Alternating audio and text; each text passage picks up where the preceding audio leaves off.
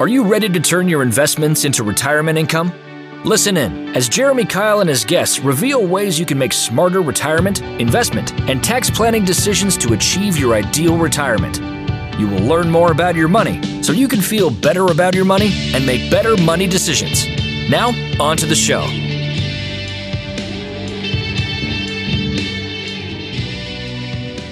Welcome to Retirement Revealed. I'm your host, Jeremy Kyle, and we're here to turn your retirement savings into retirement income. Today, I asked my producer, Eric Johnson, to join me to talk through the top 3 ways to lower your tax bill in 2022. Eric, welcome to the show. Thanks, man. This is good. I like it. I'm excited about the topic today. I mean, who doesn't want to lower taxes? That's exactly it. And of course, we're talking here towards the end of 2022, and you might be listening in 2023. So all is not lost. We'll be talking about 2023 as well. And typically, the same concepts, the same process applies each and every year. We just want to give a good reminder at the end of the year. If you haven't done these things yet, you better look into it because you might have just a few days left. Yeah. And here's the thing, Jeremy, you put out podcasts every week.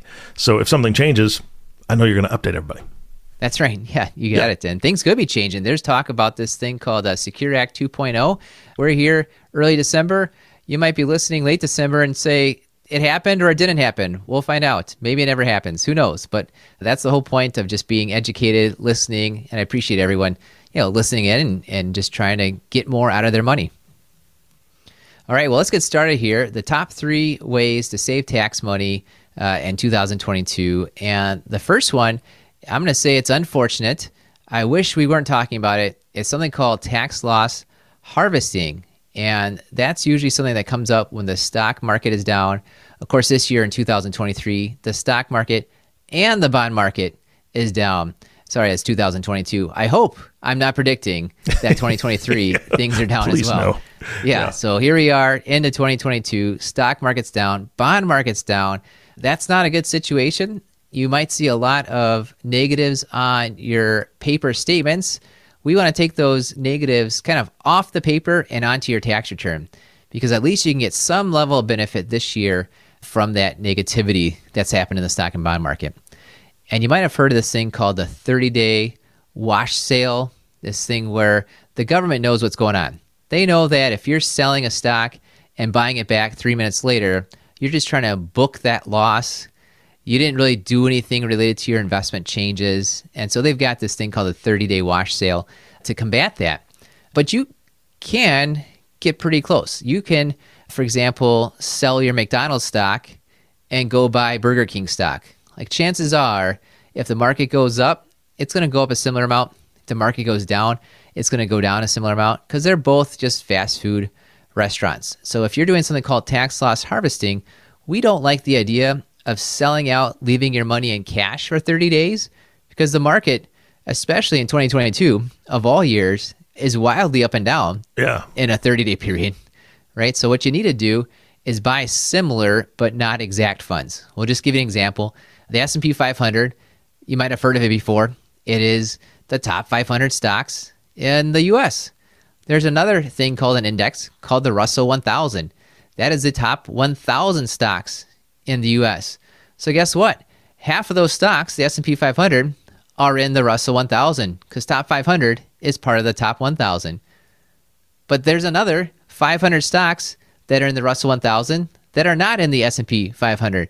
They're similar, but they're not exact. We believe that would count as a tax loss harvesting situation where if you have the S&P 500, you can sell that fund, buy the Russell 1000, so your overall risk really hasn't changed too much at all.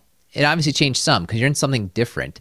It hasn't changed too much at all. So if you would have made some money or lost some money, you should make a similar dollar amount, but it's not exact. And it's far enough away, in our opinion, that you should be able to count that as a tax loss harvest, where if you're down a few $1,000, you're down hopefully not more than a few $1,000, you actually get to basically take that loss off your statement and throw it on your tax return.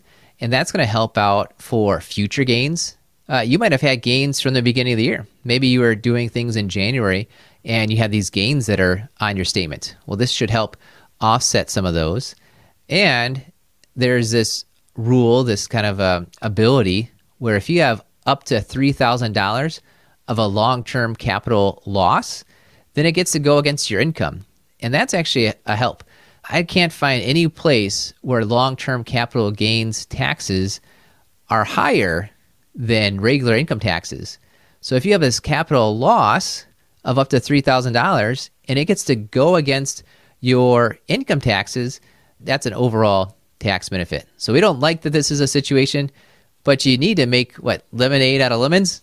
Yeah. Go for it. Tax loss harvesting is the first thing to look at for the end of 2022. Okay, so let's clarify. Are you saying that you could sell, I think it was an index? You sell an index that has certain companies in it, and even if you buy another index that has some of those same companies in it, it still doesn't count against the wash rule? Yeah, it needs to be different. And of course, a lot of things in the tax code are not prescribed. They're more described, right? So you can't buy something that's substantially the same. Well, what does that mean? And I guess technically you got to go into tax court to find out for sure.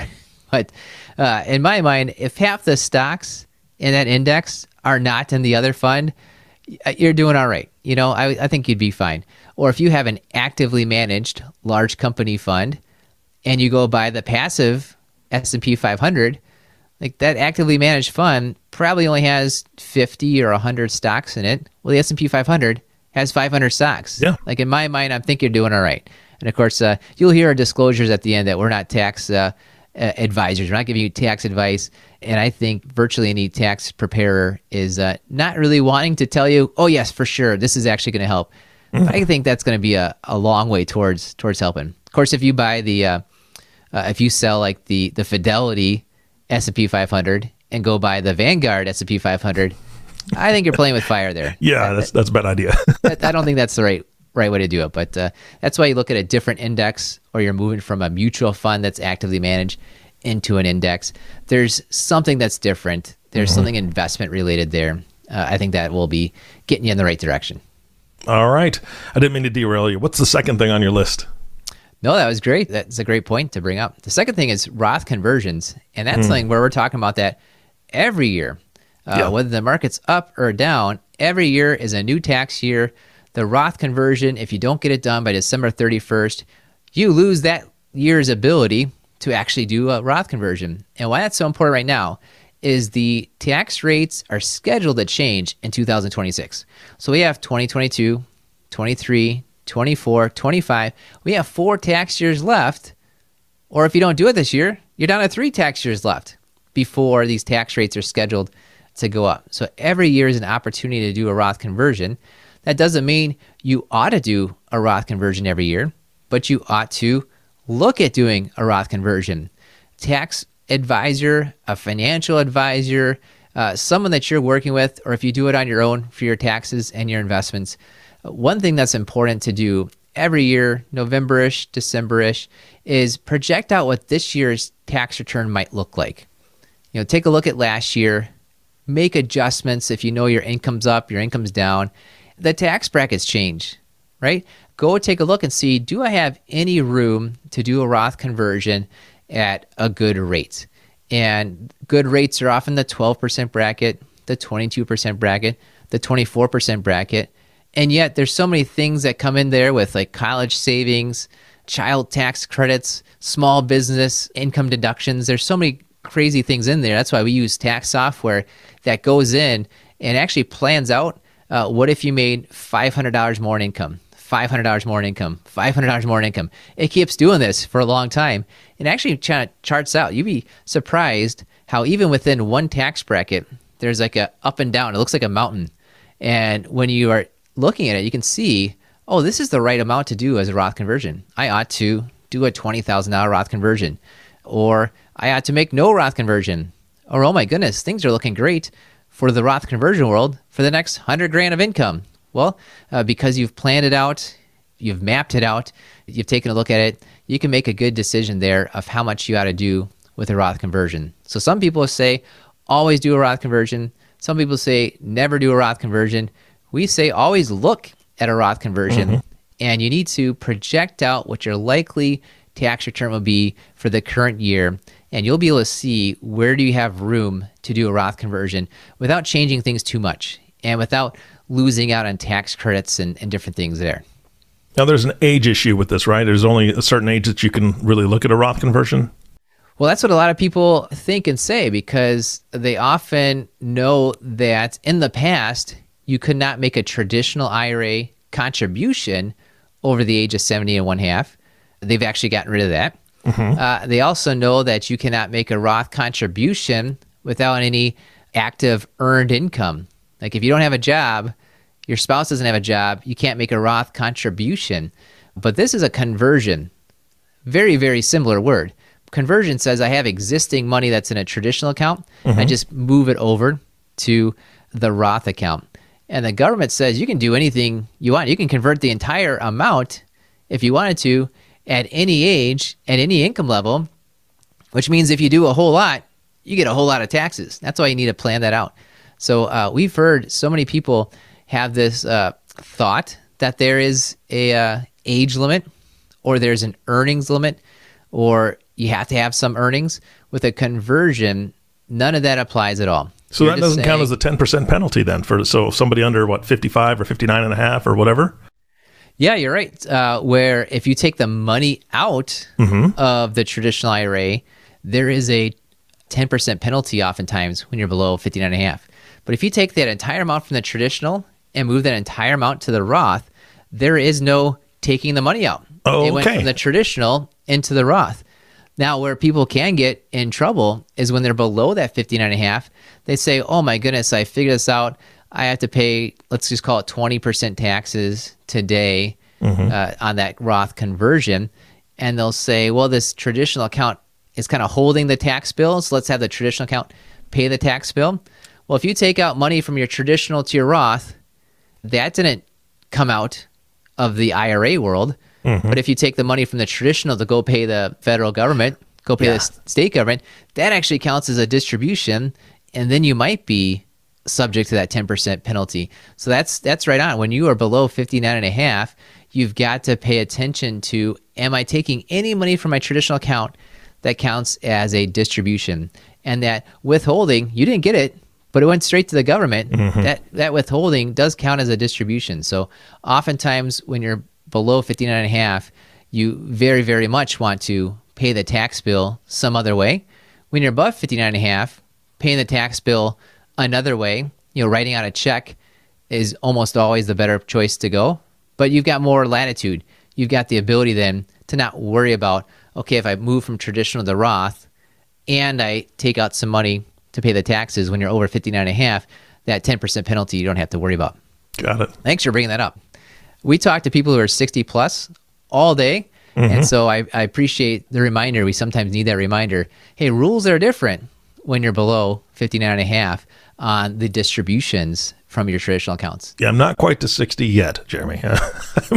I'm creeping, but not there no, yet. You're far enough away, Eric, but that's why it's on your mind on there. I appreciate that. It's Jeremy Kyle here, and I know you're listening to the Retirement Reveal podcast because you want to learn more about making great retirement decisions. I've created a free video course for you to do just that. Head over to 5stepretirementplan.com and sign up to receive this video training right in your email inbox. We broke down our 5-step retirement plan into bite-sized videos so you can get started on the retirement, investment, and tax planning you need to create a consistent retirement income. Go to 5stepretirementplan.com. Use the number or spell it out. You'll get there either way. 5stepretirementplan.com. Thanks for listening. And now for the rest of the show. Well, our third one is to donate to charity. And we're fans of donating to charity anytime, any level of income, any amount. That's a great thing to do. Being generous is a great way to live, great mindset to have. And so many people were getting this itemized deduction for charity back in 2017 and earlier. When they changed the standard deductions, they basically doubled it. A lot less people were able to get the itemized deduction. And we would love for you to keep donating to charity, whether you get the deduction or not. Yet, if you can get a deduction, why not go for it? If you can do what you are already doing and save some tax money, that might actually encourage you to give a little bit more to charity, right? So that's what's interesting about these donations to charity it's kind of like you've got to go big sometimes. It's also this word called bunching. It's kind of like you're better off doing two things in one tax year instead of one thing in each tax year, right? If you were going to give $5,000 to charity this year and $5,000 to charity next year, you're better off bunching it into one tax year. That's almost always the case. And you've got to generally go big to the point where your charity in one tax year is like $10,000, $20,000 or more, which some people might think, oh my goodness, I can never do that. And other people might be thinking, well, that's what I do every year anyways. And so if you're somebody that gives $20,000 per year to charity, you are better off bunching it together into $40,000 in one year and $0 the next year. Which if you're somebody that gives $20,000 to charity, the thought that you only give $0 next year just doesn't probably sit well with you. But there are options, because That's you've talked exactly about it. on this podcast before. We talk about it often. The biggest option is something called a donor advised fund. Love that. Where you can give that big. We're going to go with that example right now. $20,000 you give to charity every year. Instead of giving $20,000 to charity this year and another $20,000 to charity this year on top of it, kind of like your normal, plus it's kind of like you're prepaying next year's charity. When you do that and give it directly to charities, your churches, your charities, they get nothing for 12 months. They're kind of thinking, what's wrong? Do you not like me anymore? Are you mad? Right. Yep. Or sometimes people say, wait a second, if I give $40,000 to church this year, they're going to expect the same $40,000 next year. And that's just not the case. So the donor advised fund really kind of just separates out when you give the money to charity and when you get the tax deduction. So if you were to give $40,000 to that donor advised fund this year, 2022, you would get that full tax deduction in 2022. And then later on, you can decide and you can send out the money from the donor advised fund over to the charity. So you could kind of separate out when's a good time for your taxes for you to give and get that deduction, and when do you like to give the money out to your churches, your charities, especially if it's a church. You oftentimes want to give every month or every week, and you can set up your donor advised fund to pay out every single month or every single week, the same exact dollar amount. And that way the church, the charity gets their same consistent amount that you're giving, but you bunch things together and gave the money over in one big year so that you get a bigger tax deduction for this year. And this is such a big idea. Oftentimes, it's related to gifting stock to charity or stock to a donor advised fund. I'd find that to be a little more unlikely this year in 2022 with the market being down. But there could be. There's not every single stock in the world is down. There might be stocks that are still going up in 22. And if you have one of those, you might still have some stock you want to give directly to the donor advised fund. And these donor advised funds, they deal with the stocks all the time. Your church, it might deal with it once a year or never. So it might even just be easier for the church for you to give that stock to the donor advised fund as opposed to giving that stock directly to the church. So big fan of the donor advised fund as a way to donate to charity, especially when you couple it up with let's bunch things together. So you kind of go really big in one year and close to zero in the next year, as opposed to doing the normal 2 years in a row. Yeah. I loved it when you talked about it and really explained it on that other podcast. So listener, please go back and find that. Maybe, Jeremy, you can put a link to it in the show notes. We'll do that. Yeah, because it was so powerful, and that was news to me, right? I didn't know all the flexibility it had, so that was a lot of fun to learn about that. Yeah, and while you're talking there and remembering about that podcast, I want to just make sure, to that point, it's long-term stock. It's stock that you've held over 12 months that counts. So usually the more than 12 months, everyone says 12 months in a day, because that's one way to know for sure it's over 12 months, right? You don't have to get down to the penny or the dollar or the time of the day that you happen to buy that stock. It's over 12 months. So 12 months in a day is the easy way to do that. So there we go. We've got the 3 things you need to do right now to look at lowering your tax bill in 2022. That's tax loss harvesting, Roth conversions, donate to charity, and we want to give you some bonuses because it's not just 2022. You might even be listening to this in early 2023. And if you are sitting here at the end of December the beginning of January, we want you to be prepared to some things that are changing in 2023. The biggest one in my mind is that all these contribution levels, there's a lot of changes, right? And you have limits to how much you can put into a Roth IRA, how much you can put into an HSA, how much you can put into a 401k. So I want to go over that just real quick so that you can prepare for it. You might even be somebody that's putting like $500 a month away. Well, you do that next year in 2023, you're going to still have some room, right? Because the limits change. So let me just go over that real quick for you. All right. Is that if you're contributing to a Roth, contributing to a traditional IRA, it is now $6,500 for the year 2023. It's $6,500 you can put into there. It's still $1,000 for that catch-up contribution. If you're somebody that puts money into an HSA, a health savings account, that's now $3,850 that you can put into the HSA. And of course, if there's two of you, right, it's you and your spouse, that's doubled. And if either one of you is over 55, that's $1,000 you can put in as a catch-up. Each of you could put in $1,000 as a catch-up. Each of you have to be individually 55 or older for that. And then for the 401k, 403b, TSP, we've got a lot of federal government employees listening. 457, we've got a lot of state government employees listening. Those limits have jumped pretty high too. It's no longer in 2022 the 20,500 for a maximum. It's now 22,500 Wow. for the maximum. And it's no longer 6,500 for the catch-up when you're over 50. It's 7,500 for the catch-up. So if you're listening and it's 2023 and you're 50 or above, you can put 30 grand away towards your retirement through those 401ks or other plans. That's fantastic. That's a huge jump. Yeah, it's a really big jump. And if you're a good saver, making the best use of those different types of plans is a good way to do it. The investing is important. The tax planning and figuring out when you want to pay taxes is something you can control. And speaking of things you control, I want to finish up here with something that's been on the top of so many people's minds lately, which is, how do I get more interest? It turns out a year ago, your bank accounts are paying probably close to zero, and so is just about everything else. And here we are a year later, your bank accounts are still paying close to zero, and yet a whole lot of other things have gone up higher. I just looked it up today. Here we are, early December, and the average savings account in the U.S. is paying 0.24%. That's the average. So when you're getting your statement from a big bank, from a community bank, chances are your savings is right around 0.24% because that's what the average is. I just saw yesterday a high yield savings account at 4.05%.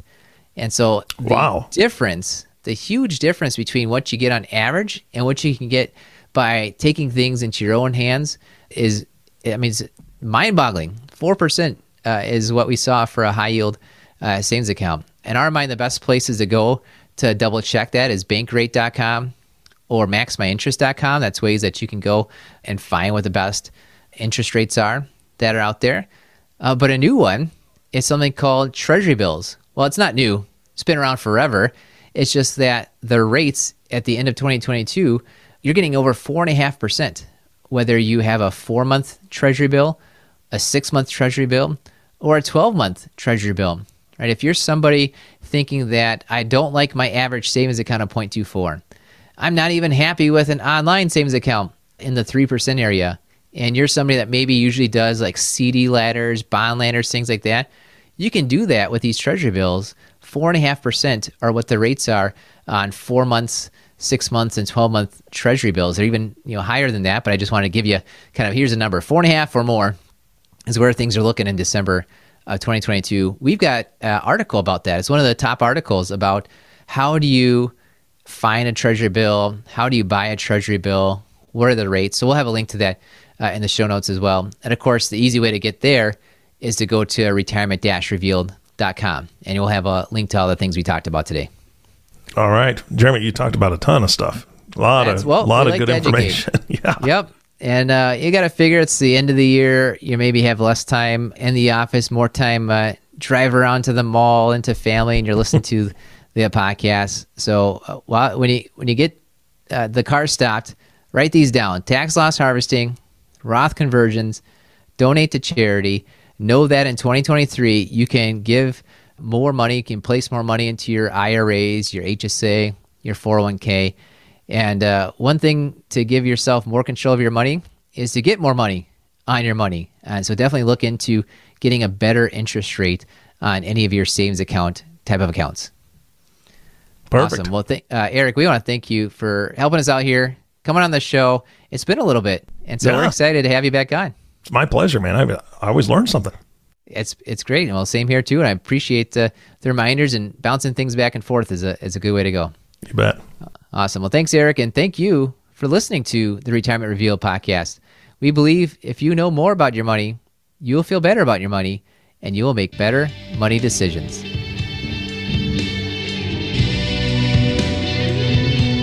Thank you for listening to the Retirement Revealed podcast. Click on the subscribe button below to be notified when new episodes become available. Visit retirement-revealed.com to learn more. The information covered and posted represents the views and opinions of the guest and does not necessarily represent the views or opinions of Kyle Financial Partners. Kyle Financial Partners does not provide legal, accounting, or tax advice. Consult your attorney or tax professional. Representatives have general knowledge of the Social Security tenets. For complete details on your situation, contact the Social Security Administration. Kyle Financial Partners is a part of the Thrivent Advisor Network, a registered investment advisor. The content has been made available for informational and educational purposes only. The content is not intended to be a substitute for professional investing advice. Always seek the advice of your financial advisor or other qualified financial service provider with any questions you may have regarding your investment planning.